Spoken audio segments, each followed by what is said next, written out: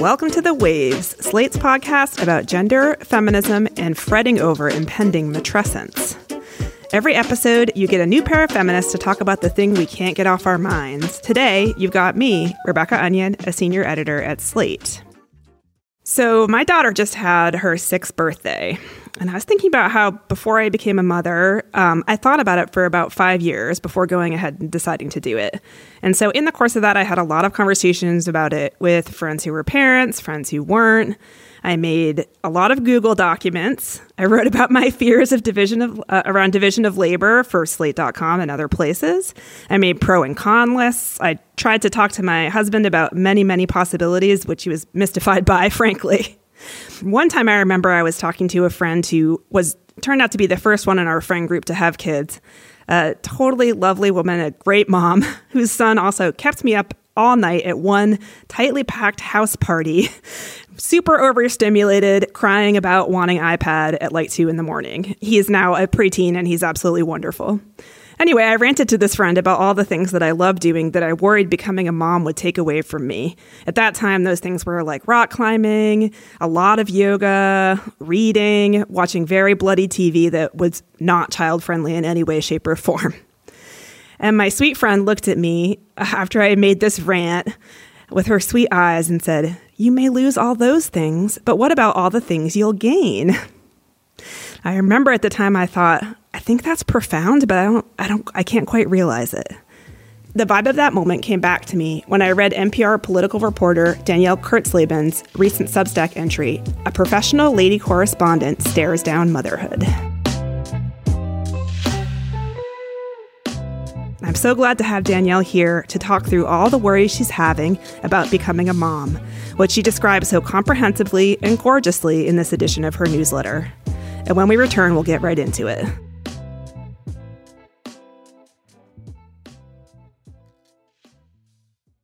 Hey Waves listeners, if you're loving the show and you want to hear more, please subscribe to our feed. New episodes come out every Thursday morning. And while you're there, you can check out our other episodes too. Recently, we've been talking about why yoga is so expensive, a topic dear to my heart, if men should be writing women characters, and menopause. This is the story of the one. As a maintenance engineer, he hears things differently. To the untrained ear, everything on his shop floor might sound fine, but he can hear gears grinding or a belt slipping. So he steps in to fix the problem at hand before it gets out of hand. And he knows Grainger's got the right product he needs to get the job done, which is music to his ears. Call, click Grainger.com, or just stop by. Grainger, for the ones who get it done. Danielle Kurtzleben, welcome to The Waves. Thank you. All right, so my first question is maybe a little personal, but I think given what we're going to talk about today, I think I gotta ask for context. When is this baby coming, and where are you now in the process of baby preparation? It's very close. Theoretically, the due date is sometime in early March, and so I am just past the 35-week mark as we are recording right now. So real close, and just in the home stretch of making a lot of decisions. There's the logistics side and the emotional side. And so my partner and I, he is a lovely man named Neil. We've taken some classes, this thing called Baby Boot Camp that we did last weekend, which is way less intimidating than it sounded. We also took a breastfeeding class not long ago. And honestly, all of that made a lot more room for me to feel emotionally ready, because otherwise I had just been like, checklist. What can we get done? How much more do we have to do? What are we missing? And now that I feel like, A, I'm not going to totally fail at this, and B, other people are equally clueless, which is honestly one of the best parts of these classes, is realizing that a lot of people have the same questions as you do. That has made a lot more room for me to feel excited instead of terrified or just numb. Okay, so in this Substack, in this newsletter entry, you describe worries that are plaguing you, or that were at the time. And I found it interesting. It's a real mix. I recognize the mix very well. You've got some worries that are based on data, like about gender gaps in pay and what happens to women in cis hetero partnerships after they have babies in terms of the workplace. And then you have some that feel like they're more based on vibes, like just sort of stuff you hear from parents of under fives about what it's like, which is to me is the equivalent of like that night that my friend's toddler screamed all night that probably put me off of having a child for 2 extra years. Which of these kinds of like pieces of evidence that you're using to sort of construct what you're imagining life might be like causes you more stress, or how does the different kinds of evidence impact you differently? I think I would say both, but the more I think about it, I wonder if the data side impacts me more because just a bit of background, a lot of my career in journalism was in economics and business, and I covered a lot of gender wage gap, all sorts of wage gaps, quite honestly, gender, racial, et cetera, in workplaces, but just the way that different people get treated in different workplaces and different industries, different sectors, all of that. And then as a political reporter, I've reported quite a bit on how politicians talk about different industries, how female politicians get treated versus male politicians, et cetera. So I feel like I have been marinating in, oh, the world is a profoundly sexist, unfair place throughout my career, as well as my childhood, which we can get into later. And there's so much there. And so I think with that as a very firm foundation of knowledge for me, looking at having a kid, it just really freaked me out because one thing we do know about the gender wage gap is that it is heavily built on motherhood. It is heavily caused by motherhood, I should say. And so I just thought to myself, wow, having a kid really holds women back. And I mean, you've been in plenty of workplaces, I imagine. I have, and I've seen plenty of workplaces that do not intend to be sexist, but are. And we know that in a lot of places, however well-intentioned, women are promoted based on what they've done in the past. Men are promoted more based on their potential, or at the very least, it seems like their potential is more readily seen by others, including higher-ups.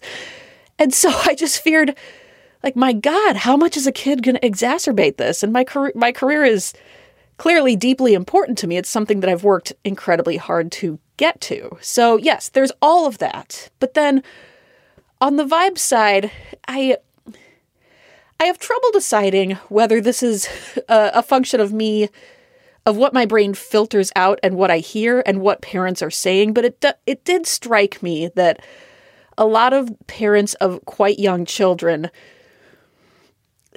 come at you with a fair amount of negativity about parenting. And I have never been a parent of a small child. It looks really, really hard. And so I do not doubt it, and I'm not slamming them. But it's something that you don't hear in any other area of life. With a kid, yes, you get congratulations, but you also get, oh, you're never going to sleep. A lot of that just really made me wonder, like, oh, God, how am I cut out for this? It's possible I'm not. I don't know. And also that, like, I feel like there's so much I could say on this podcast that is just going to get me slammed or canceled or whatever. But just like, I don't want to become a person who complains about my kids. I really don't. Reaches out for help, yes. But like, I want this little dude to be a source of joy in my life. And I hope that he is, despite whatever difficulties we have. You know, especially in the post-pandemic or whatever, the pandemic, the ongoing pandemic situation that we're in, there has been like an exacerbation of this sort of negativity.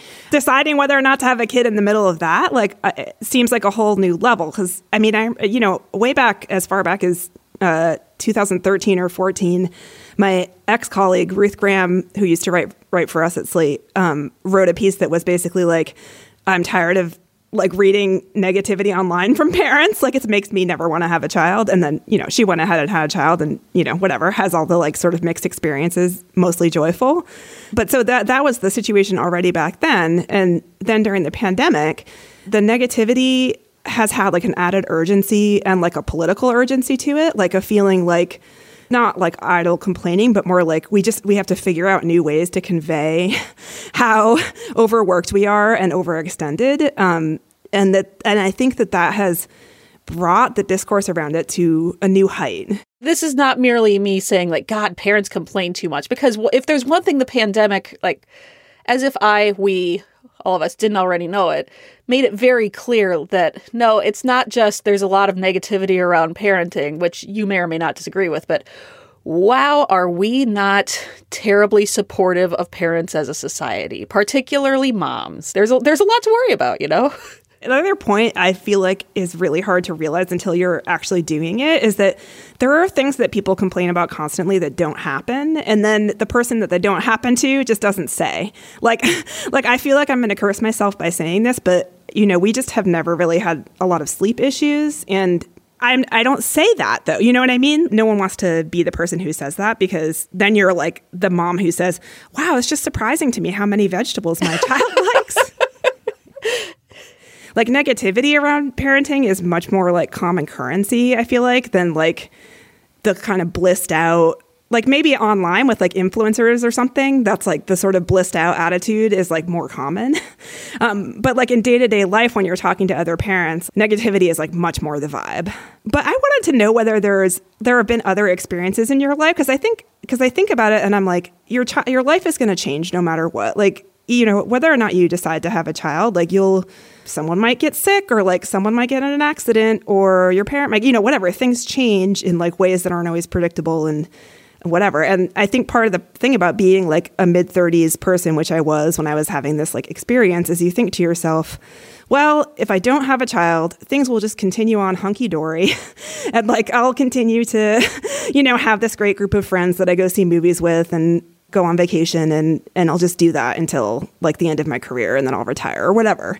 But, you know, aging changes people and things change, and, you know, the world changes no matter what. But if you have the privilege to have the choice about becoming a parent, it's a huge change, the choice for which you have made. And so I wonder whether there's other sort of like areas of your life where you've sort of like experienced this worry, or whether this is this sort of pre-birth worry is particular to parenting. I have done this with other life choices, but to a much smaller degree. This is probably going to be revealing of all sorts of my weird psychological peccadillos, more than revealing about motherhood in general. So I got married in late 2021. So we got married and quite quickly got pregnant, which look, total blessing. I totally recognize that. But I had been single for so long that I had just started to identify myself as, I am a single person. That is who I am. And when I started thinking of myself as a married person, the word wife in particular, I was like, God, what does that mean? Am I a wife? Am I? How will that change me? And like, logically, like, yes, you can do it however the hell you want. It's fine. And it did cause me to think a lot about, wow, how much does this person impact my life? How much, you know, in good ways, like I travel more now than I used to, but also I listen to some music that he likes. And I definitely am very resistant to the idea of, am I doing this because a man got me to do it? Am I doing this because, like, under the influence of someone else? You know, there's that whole thing of, I don't know about you, you know, when you're in college or high school and you sit around watching your boyfriend play video games because I just don't want to do that. I didn't want to do that on a grand scale. You know, like, I'm not enjoying this, but I'm not paying attention to the fact that I'm not enjoying this. To a lesser degree, I kind of did this with political reporting. Like, I never wanted to be a political reporter. But then, I mean, the job opportunity opened up and I was like, I'm not going to work at NPR. And so, but I thought, like, am I a political reporter? They always seemed like so hardcore and get up and go and full of jargon. And I was like, that's not me at all. And so, it turns out I love it. So, I mean, yes, I have done this in other areas of life and they have turned out fine. I feel like the video game example is a good one. I just don't want my life consumed by a thing that I don't want to consume it. You know what I mean? Yeah, you know, that makes perfect sense. And I feel like I always kind of joke or whatever. I don't know if it's really a joke. It's kind of grim that probably the experience of babysitting as an early teenager put me off of parenting for like a decade. I mean, you know, I had some experiences where I was being like asked to take care of a family of 3 kids for $2 an hour. This is like, New Hampshire in the early 1990s or whatever. What bothered me the most about it was feeling like I couldn't wait for time to pass and just being like, oh, I just need to kill this time. Like, I just need to get to the point on the clock where I can go home and like be by myself. Like, I just need to be done. And I thought for a long time, that's what parenting is going to be like. The time that is precious to me will then become something to be abhorred, which I think some people do experience it that way. And there are some times where it can be that way. But when you're a parent, you're a lot more in control of like what choices you're making, like how you're arranging your days with the little guy. But anyway, yeah, but I recognize that feeling of being like, I just don't want to have no choice over how things are going to be. Like to even sit and think about one thing, to like sit and, write another essay or go to a movie or sit and talk to my husband about God knows what. And instead, we're meal planning and looking at Junior's calendar and figuring out, God, recently I saw just a wave of Twitter stuff about parents fretting about summer camp sign up. And I was like, oh my God, this sounds cutthroat. And like, look, I will do my damnedest to get the little guy into summer camp. It's not that I'm not going to, but like, oh, this sounds like so much more than I realized it was going to be. We're going to take a break here, but if you want to hear more from Danielle and myself on another topic, check out our Slate Plus segment, where today we're going to talk about Danielle's reporting on the fall of Roe while pregnant and how that's affected her experience. Please consider supporting the show by joining Slate Plus. Members get benefits like 0 ads on any Slate podcast, no hitting the paywall on the Slate site, and bonus content for shows like this one. To learn more, go to slate.com/thewavesplus.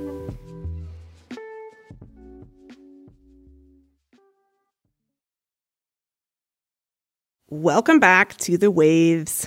I really want to talk about cool and not cool moms and whether being a mom is inherently uncool. Okay, so I sense that this part of your newsletter may have been the part where you sort of wrote sort of fearing pushback, and I wonder if you actually got pushback a little bit. Oh, yeah. Yeah.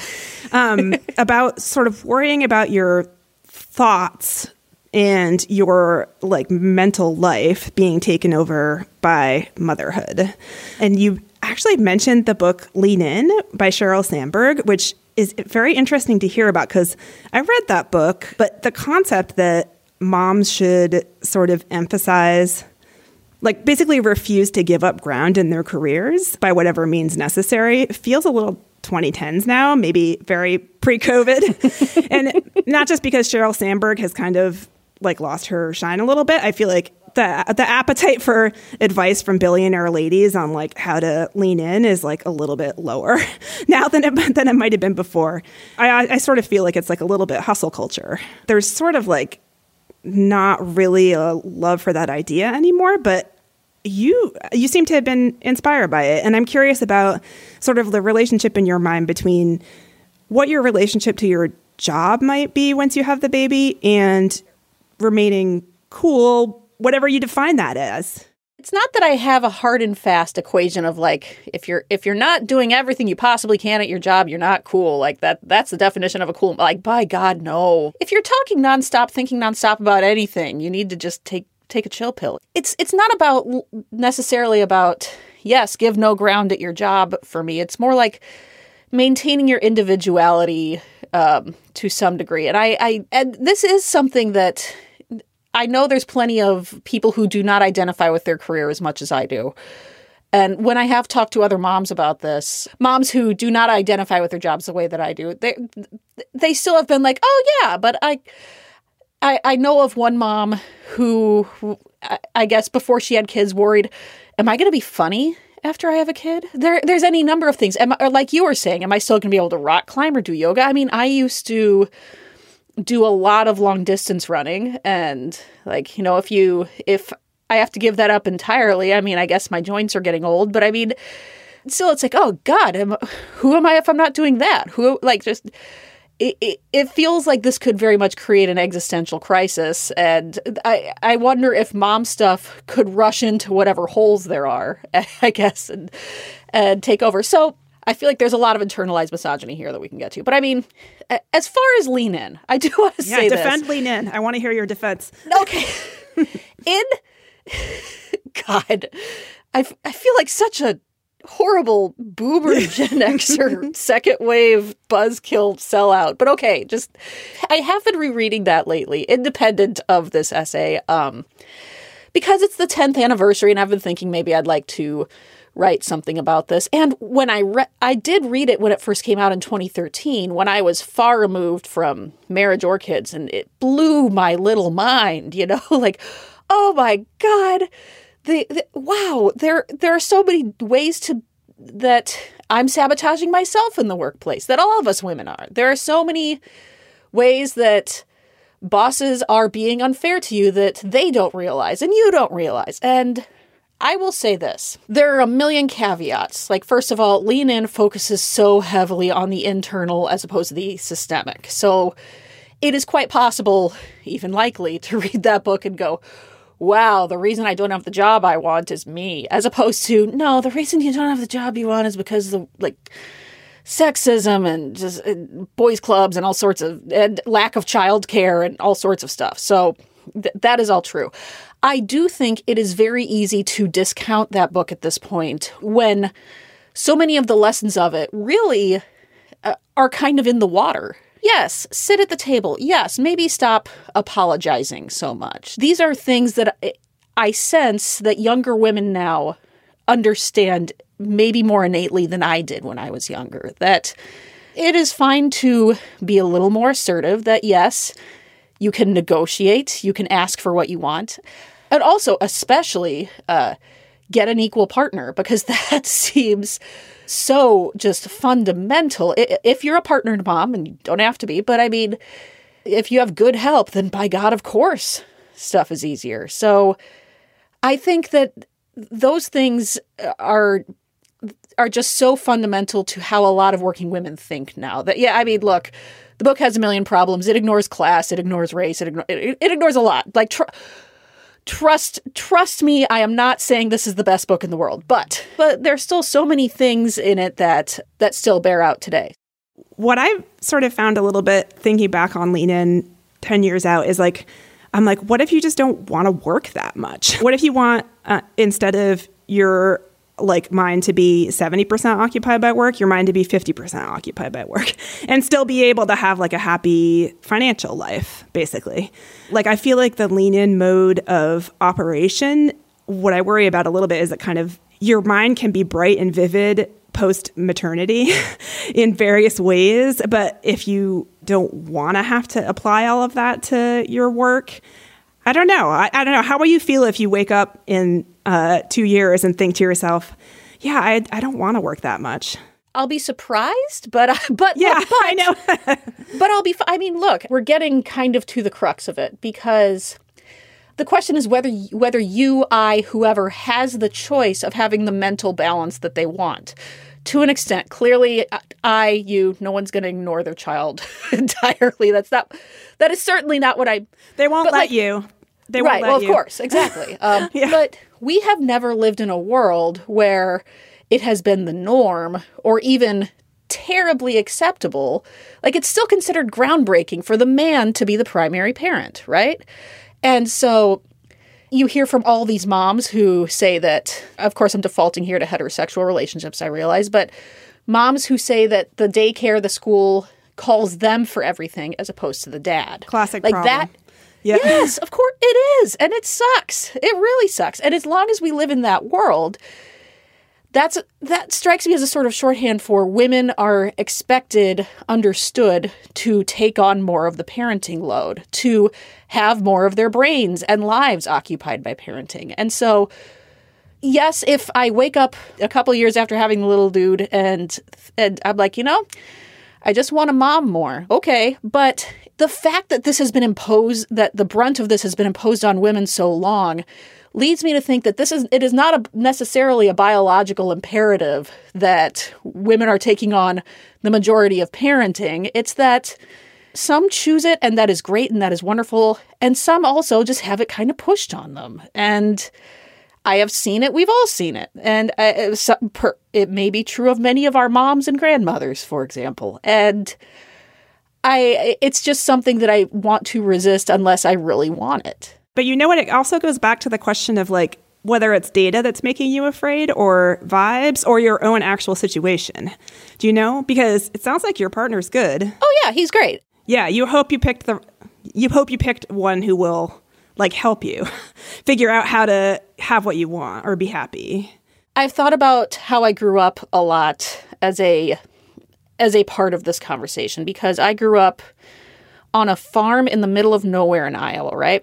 And it was a place where it was abundantly clear that the world revolved around men, right? Like, I didn't know a single woman who was running a farm. It was all men, and then like farmers' wives who just did work, but kind of quietly helped things run. It meant that the local economies revolved around men. It meant that households revolved around men. Women worked. Women actually got the health insurance for their families and kept things afloat.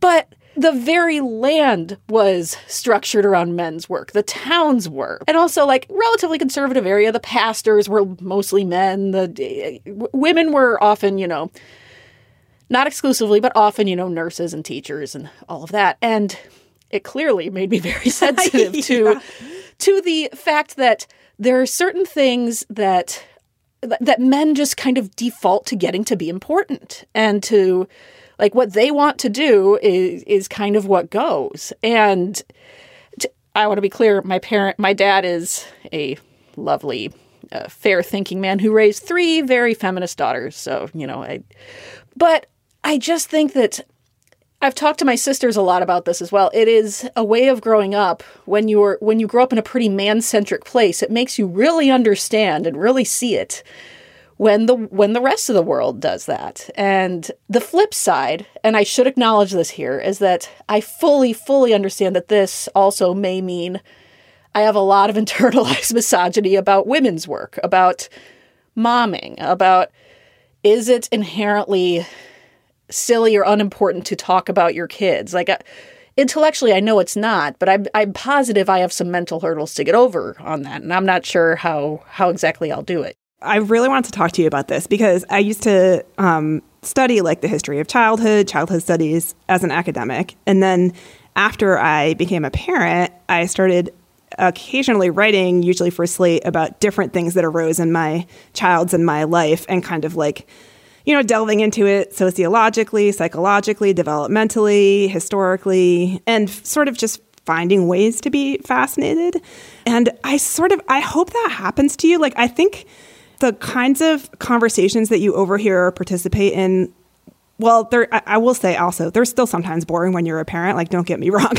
But I think that those conversations and the conversations you overhear before you're a parent about parenting and about children are like pretty superficial usually, or like pretty logistical, like kind of day to day. And then underneath it, there's this whole kind of weird world about like developing brains. And if you're interested in politics, like, there's things that you could start reporting on that you might find stuff that's intellectually interesting about childhood that you don't know about now. That's my moment of cheer for you. I think you're right. I, first of all, have had to like sit and have the very simple thought of like there's a reason people do this. There's not mass delusion, Danielle. So people enjoy this. It's fine. Calm down.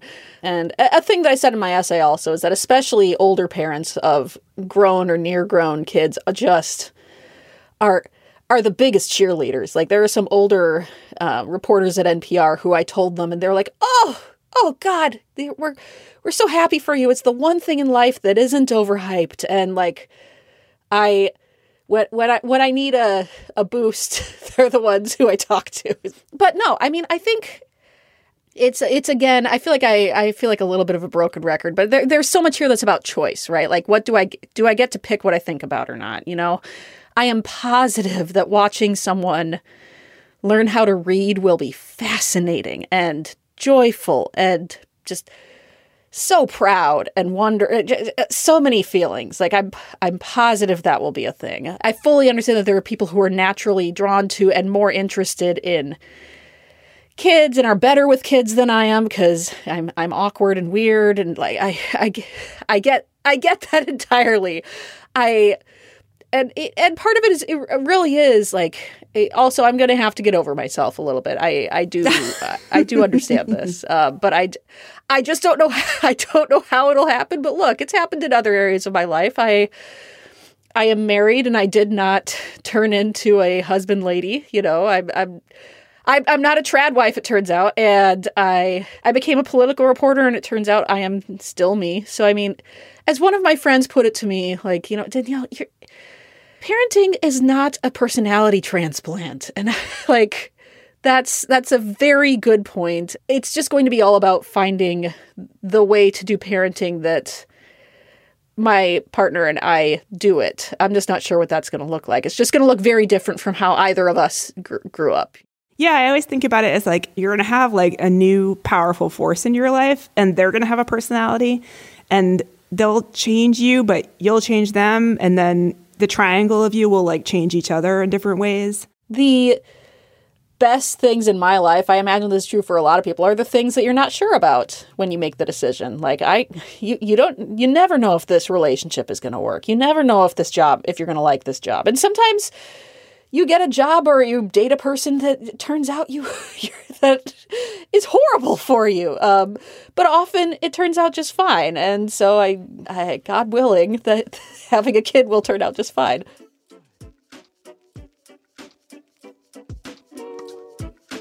Danielle, thank you so much for coming on the show and being willing to speak so openly about your fears and worries. And I feel like everything's going to be great for you. Thank you for having me. Thank you for reassuring me. I really appreciate it. That's our show this week. The Waves is produced by Shana Roth. Daisy Rosario is senior supervising producer. Alicia Montgomery is vice president of audio. We'd love to hear from you. Email us at thewaves@slate.com.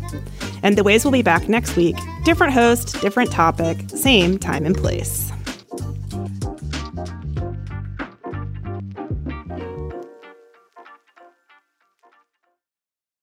Thank you so much for being a Slate Plus member. Since you're a member, you get this weekly segment.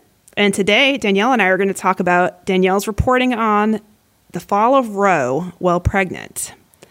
Danielle, let's start with a summary of the reporting that you did. You initially were going to go to Ukraine and report on the war. Is that right?